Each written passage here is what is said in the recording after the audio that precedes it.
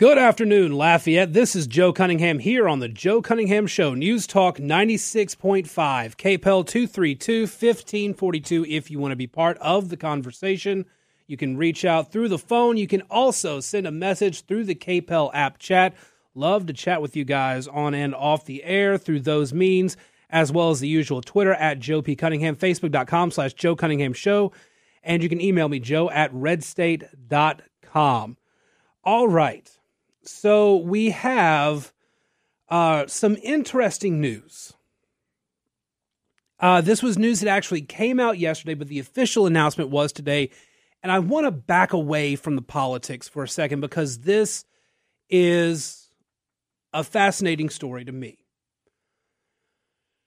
So officially, the United States government, scientists working for the United States government have said that nuclear fusion energy is now possible. In the United States and across the globe, nuclear power is possible. It's done through nuclear fission, which is tearing apart atoms. And the energy that is created that way is what is used to create this nuclear power. Nuclear fusion is the combining of atoms. And nuclear fusion creates a massive amount of energy. And it's been the pipe dream of scientists since at least the 1950s to try to turn fusion, nuclear fusion, into a source of energy. Now, as of right now, the usual sources of energy, coal, gas, fossil fuels, hydroelectric, wind, solar, etc. All of those exist, but each comes with their own issues. We don't have the battery power to store the energy that we would collect during the day from sunlight. The sun isn't out all day. I know that seems like a very crude and elementary way of saying it. That's the basic problem with solar. We don't have the battery capacity, the technology to create the battery capacity for solar or wind to store what power they bring in and disperse it out over a large area. You can put solar panels on a house and that helps, but you cannot create the batteries big enough to store a massive amount of energy collected from solar and wind. Hydroelectric, there's only so much that you can do given the sources in the country. For coal and fossil fuels, same thing. There is only so much that you can use. Nuclear energy, which is done through nuclear fission, is possible, but there have been activists so concerned after Chernobyl, Fukushima, those reactor problems, that people have been scared away from it, including environmentalist groups have been scared away from nuclear energy, despite the fact that it is the cleanest energy possible. But nuclear fusion has always been a problem. Nuclear fusion is a very destructive power.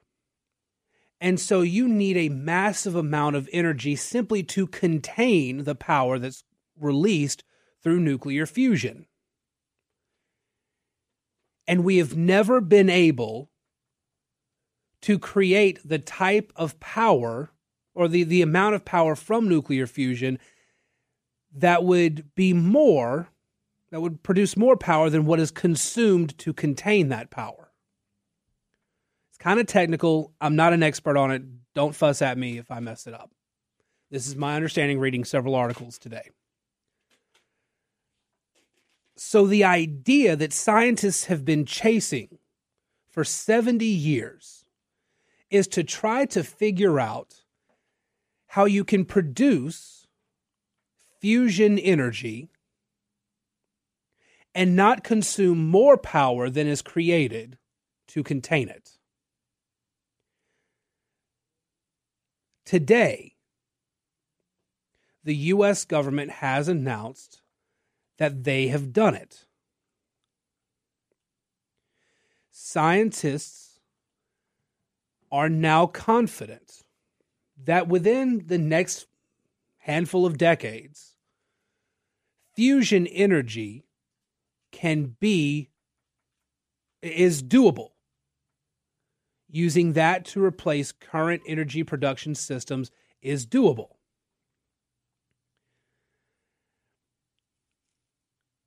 And this is fascinating. This is possibly the biggest news of the century, if it's true.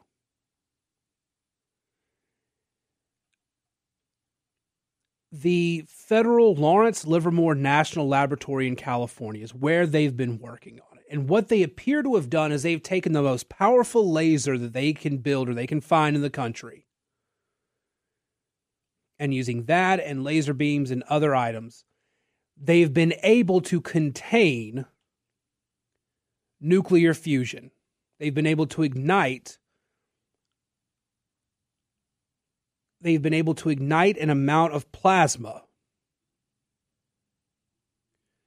to produce this energy, but theoretically produce more than is consumed to contain it. And this is extremely revolutionary. But we're still about 50 years away from it.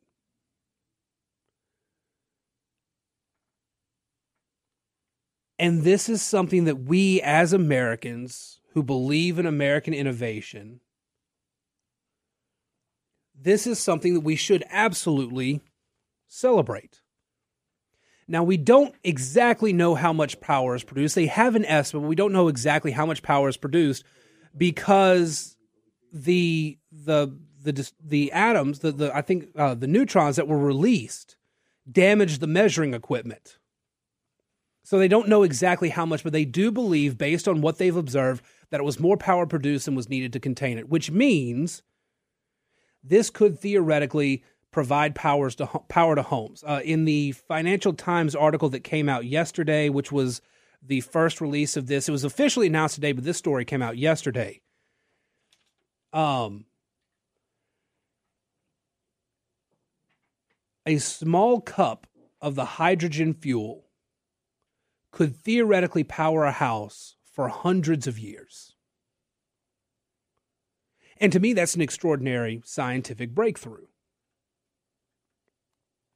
And I would love to see more of that in our energy field. And this is where the politics comes in. I would love to see more focus on the American innovation and these sorts of things than I want to see activists who are going to museums and throwing paint and food on famous paintings to try to raise awareness about fossil fuels. This is how you get something done. And it's a tremendous effort by the American scientific community. So anyway, that to me, I think that's probably one of the most important stories of the century is the fact that we seem to be a step closer into nuclear fusion energy. All right, 232-1542 if you want to call in. We've got Charlie on the line now. Charlie, how are you today? Hey, doing good, man. How are you? Doing good. What you got?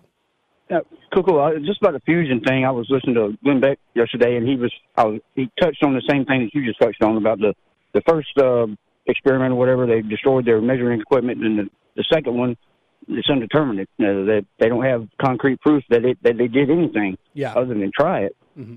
So, and then another article about the World Economic Forum or whatever, in their literature, they're claiming in 10 years we're going to be running on fusion. So how do they straighten that with it's going to take a handful of decades to even develop a power plant to even get it going? Somebody's chasing rainbows there or something. I don't know. I would think the World Economic Forum is chasing the rainbows there based on... Yeah, I mean, that's a lot of well-wishing from government bodies, but the 10 years thing is important because 10 years is basically what environmentalists are always kind of telling us. That's how long we have before things are too dire to move on. So saying within 10 years almost seems like, just calm down a bit. We're on the cusp of something here. But really, kind of based on everything I read, it sounds more like 40 to 50 years away at minimum. Exactly, yeah. But it is exciting. I mean, it's pretty cool. I've worked in nuclear plants and all, and as long as it's contained, it's all right. But, as we all know, if it's not, it's not. Yeah, that's the thing. And Cool. and I really think that's awesome. Charlie, thank you very much for the call. That's awesome. All right, buddy. Bye-bye. Have a good one. All right, let's go ahead and take this break. When we come back, more of your calls, more of your thoughts here on the Joe Cunningham Show. We will be back in just a moment right here on News Talk 96.5 KPEL. Welcome back to the Joe Cunningham Show here on News Talk 96.5 KPEL 232-1542. We are keeping an eye on the weather. Severe storms set to be rolling through this evening and into tomorrow. So when you're out there driving today, tomorrow, please be careful. We will also let you know, because we're seeing reports that schools in Baton Rouge are closing. Some Baton Rouge schools are closing tomorrow. We will keep an eye as far as LPSS goes, hoping to have an answer on that sometime in the near future. We'll let y'all know as soon as that comes out. Like I said, 232-1542. You can also send a message to the KPEL app chat. In fact, this wasn't during this show, but there's another hard lockdown at New Iberia Senior High. So yesterday, New Iberia Senior High, Nish, was locked down after an incident, and law enforcement recovered a weapon from a student. We also, now today, have another incident that forced a lockdown. There was not an active threat, but they were investigating a threat. So the school was on lockdown today. So that's twice in 2 days for Nish. There were 3 times in 2 days at Brobridge last week. And of course, we've had the numerous ones. I hope that in the next semester of the year, things calm down a little bit. But one of the things that I saw a comment on our Facebook page when I wrote about the Beauchamp stories.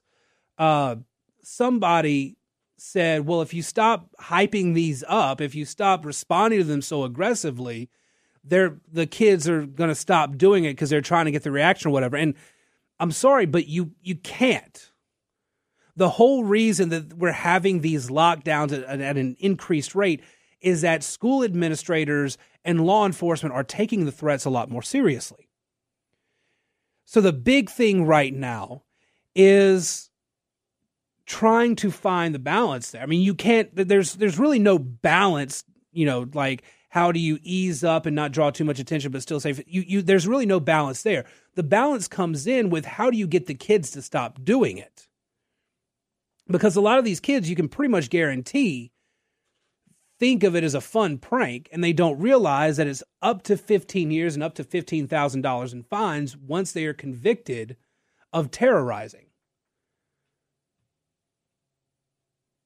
And that's what they're being charged with. When you create a threat that causes this mass hysteria, this is terrorizing. And it causes this massive law enforcement response. And a lot of kids just think it's some funny joke or something like that. We've seen these multiple threats here. We've seen, 6 kids in Lafayette Parish who have been charged with it, sent to juvenile centers because of it. And now you're going to continue to see that in other parishes as other law enforcement do the same thing. They have to respond in this aggressive way because you can't just little boy who cried wolf this, You can't just say, well, they've made all these threats. There's nothing going to happen, because at some point, somebody's going to make that assumption, and it is going to happen. At some point, somebody is going to make a threat, and nobody takes it seriously, and that's when something bad happens. And even if it doesn't, as long as you're taking each threat seriously, you are negating the odds that anything serious will ever happen because of it. It's when law enforcement and school administrators start slacking off on it, that's when the threats actually do become real. But there is a cultural issue here in that kids think it's funny because they don't fully understand the effects here. That's why I think it was very interesting and probably the right way to go for LPSS to start talking about, start having the discussions about going after parents on this. Can you seek restitution from the kids and from the parents of the kids who cause these threats, who force these lockdowns, who create this massive law enforcement response at the schools? And I think that's the right way to go about it, because this has to impact not just the kid, but it also has to get the parents more involved in what their kids are doing, because no parent is going to want to be hit with a bill for thousands of dollars because of a school shutdown.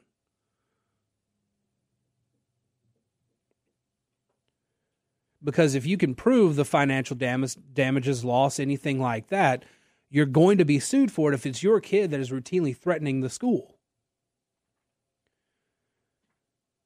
And this all stems, of course, from the school shootings that we've seen and the lack of response, particularly in Uvalde, Texas. That was a major eye-opener for just how ineffective things can be if there's not a proper plan. And so now everybody is having to turn it up to 11 in order to make sure that their reactions are correct.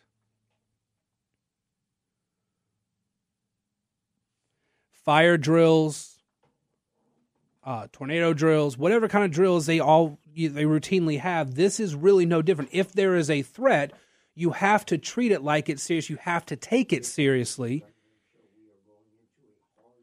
So you need to know. You need to understand that you can't just not react to this stuff and think that the kids won't do it anymore. You have to take it seriously each and every time in order to make sure that there's no point at which you slip up. All right, y'all. It looks like Lafayette Parish School System is going to be closing schools on Wednesday. That is just coming through. Also getting word that appears to be for St. Landry Parish as well. I'm going to get all that confirmed and be back to you after this break here on the Joe Cunningham Show, News Talk 96.5 KPEL. Welcome back to the Joe Cunningham Show, News Talk 96.5 KPEL. So again, before we get to the callers on the line, with the weather reports looking pretty serious for tonight and tomorrow, Lafayette Parish School System will be closing facilities tomorrow. There is nothing being affected today. So all school activities planned and currently underway, because we are at after-school activities now, all those activities none of those have been canceled. But tomorrow, facilities will be closed. And you can presume that after-school activities tomorrow will be canceled as well. All right, 232-1542. If you want to be part of the program, you can also send a message to the KPEL app chat. Let's jump right to the phones. We've got Tina on the line. Hey, how are you? Welcome to the show. Hey, how are you? Doing good. What you got? Yeah, I was just commenting about the you were talking earlier about maybe if people don't talk about it, then it won't get copycatted. Like bringing guns to school or those things. Yeah. And I think more it's I don't want to blame the media, because we do need y'all. Right. But I think sometimes a lot of people copycat from what they hear, on the news, on the radio. Mm-hmm. If they didn't hear about it, they might not do it. But sending the cops and stuff out, absolutely. Do that. That's. I mean, I'd be the last parent to say no, don't send the cops, because my kids send them. Yeah. But as far as putting it on the news a lot, yeah, I mean they might see it on social media, but they might see it days later. They might kind of die down, or whatever. It's not the same world that that I went to school in anymore. But I think we just didn't advertise it so much. Maybe we'd have a little bit less of that. And I think sometimes the media, they, jumping over each other to try to get the news out. It tends to maybe keep some of these fires lit. And if we just didn't talk about them on the news, let's say, it wouldn't be as bad. I don't think it would be as bad. But that's my 2 cents. All right. Well, I appreciate it. A great show. Yes, sir. Yeah. Thank you very much for the call. And yeah, I understand that to an extent as well. And I think that there is a conversation that does need to happen about how much coverage is too much coverage, et cetera. And at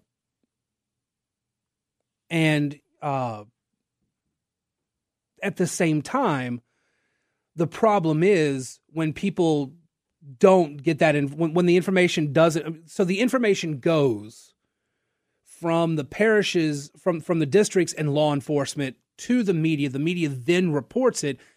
And that is an important line of communication, because when the media can put it out there in a safe and responsible way, not blowing it up, not hyping it up or anything, but just saying, hey, this school is under lockdown, here's what happened, that information getting out there does help to kind of to hold back some of the panic that friends and family may have. Oh, God, there's a threat going on at whatever school, that sort of thing, when the information can be released out there. But yeah, to to that point, you are right. When media hypes it up, which is what we try not to do here, we don't want to hype anything up like that. When we put this information out there, it's so that the information can be available to those who are looking for it. What's going on at Nish, what's happening, that sort of thing, what's going on at Beauchamp, what's going on at Lafayette High, whatever these situations may be. It's not about drawing the traffic or anything. It's about getting that news out there. But it does need to be done in a responsible way because there are dishonest click chasers out there, and it's at all levels of media, local, state, national, everything. Thank you again for the call. Let's go back to the phone lines. We've got Scott on the line. Scott, how are you today? I'm doing pretty good. Getting with the children calling it bomb threats. Mm-hmm. I think if the parents were held responsible also, a lot of that would change. Because, if I was a parent and my child did that and I sent a bill and charged, when I'd been able to teach my child better, when I got home with that child, we'd have a good, long discussion, the old-fashioned way. Oh, yeah. I think that does need to be. I think that does need to be more parent involvement. Yeah. Because I know it used to be if a child did some damage to a car or something like that, the parents were held responsible. Mm-hmm. And I think those type of laws are still in effect. Yeah. So what's the difference if they close down a school because they call it a bomb threat or damaging a car because they stole it and went and wrecked it? So from the legal sense, and Lafayette Parish School System had this discussion a couple months back at a school board meeting, talking with their in-house attorney, talking with the district attorney. And I think one of the legal issues here is, can you prove the damages on that? Can you prove that it costs somebody something when this happens? And they seem very confident that you can. So it does look like that for future instances like this, you will actually see these districts go after parents for damages when a school is locked down due to a joke threat or a threat that somebody makes because they think it's funny, or they want the school to be locked down or canceled because of a threat or anything like that. If you can prove those damages, it looks like they will be going after parents. So I think we're on our way to that. Well, that's all I have to say about it. Y'all have a good day. Thank you. Well, thank you very much for the call. Absolutely. Yeah, I do hope that's the way that it goes. Scott, thank you very much for the call. All y'all, thank you very much for the calls and the comments. And this is something that I kind of noticed. Those high profile threats that we've seen in Lafayette Parish, we saw some more after the stuff, particularly at Lafayette, but we saw a few more at a couple of the different schools. But it does seem like the reaction, the law enforcement, the getting there, the charging, it does seem like that is having an impact. Don't want to jinx it, but it does look like that people are taking it more seriously. So we'll see going into the new year, into the second semester of the school year, if that keeps up. But we're also seeing it happen more and more in the parishes around us, which I find a little bit interesting. All right, 232-1542, if you want to call and be part of the program. Moving on, there's a couple other stories I wanted to kind of hit on today. And one of them I teased a bit yesterday. Now, there is a website called The Free Press, and it is run by journalists who were kind of tired of the of how biased media newsrooms are really shaping the narrative. And this is not conservative journalists. Bari Weiss, who was at the New York Times, high-profile departure there because of how the newsroom was basically shaping coverage, left there, started a Substack, and that's become now the Free Press, with a lot of them left-of-center journalists, but journalists who believe in the idea of coverage that focuses on the stories and not how the reporters feel about the stories. And so there's a story there that is an interesting conversation to have. The beginning of the end of gender-affirming care. That's the name of the story. Britain is closing its infamous Tavistock Center. Finland and Sweden have radically revised their treatment guidelines, but American doctors are advertising surgeries to children on TikTok. That is the subhead here, and that's the focus of the story. We're seeing other countries move away from this drastic focus on affirming gender dysphoria, surgical transitions, hormonal transitions, things like that. And the U.S. is behind the curve on that. So is that a conversation that America should be preparing for? We'll get to that in a moment. Let's take this break. We'll get to that and more here on the Joe Cunningham Show, News Talk 96.5 KPEL. Welcome back to the Joe Cunningham Show here on News Talk 96.5 KPEL 232-1542 if you want to be part of the conversation. So there's this article at the Free Press. It's thefp.com if you want to find the website. The story is the beginning of the end of gender-affirming care. I want to read the opening bit to you. Over the past 3 decades, the Gender and Identity Development Service at the Tavistock Clinic in London has seen thousands of British children for gender dysphoria, with a British minister noting that more than 4,000% increase of referrals for girls alone in the last decade. But on Thursday, Britain's National Health Service announced that it was closing down Tavistock for good and, in effect, rebuking the common American medical approach known as gender-affirming care for treating children with gender dysphoria.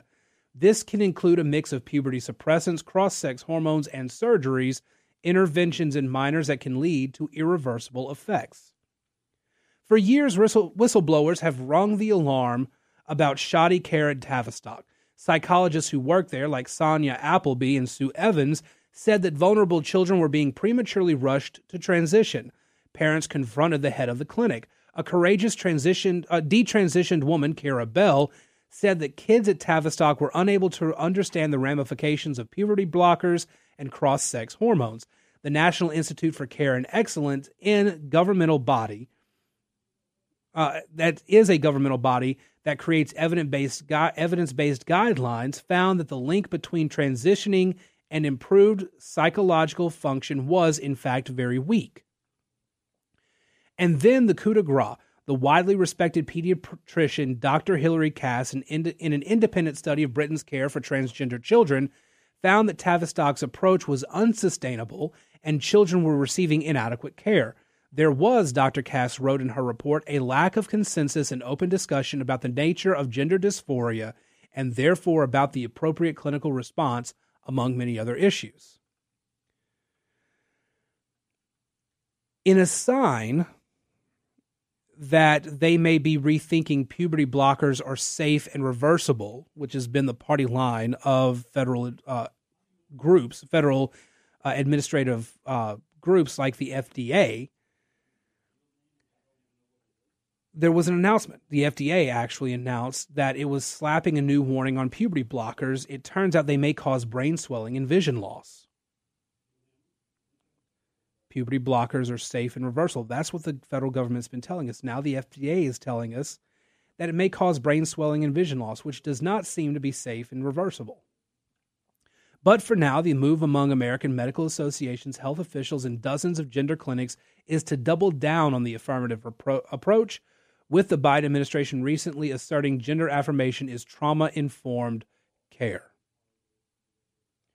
The story goes on to note that the American stance is at odds with a growing consensus in the West to exercise extreme caution when it comes to transitioning young people.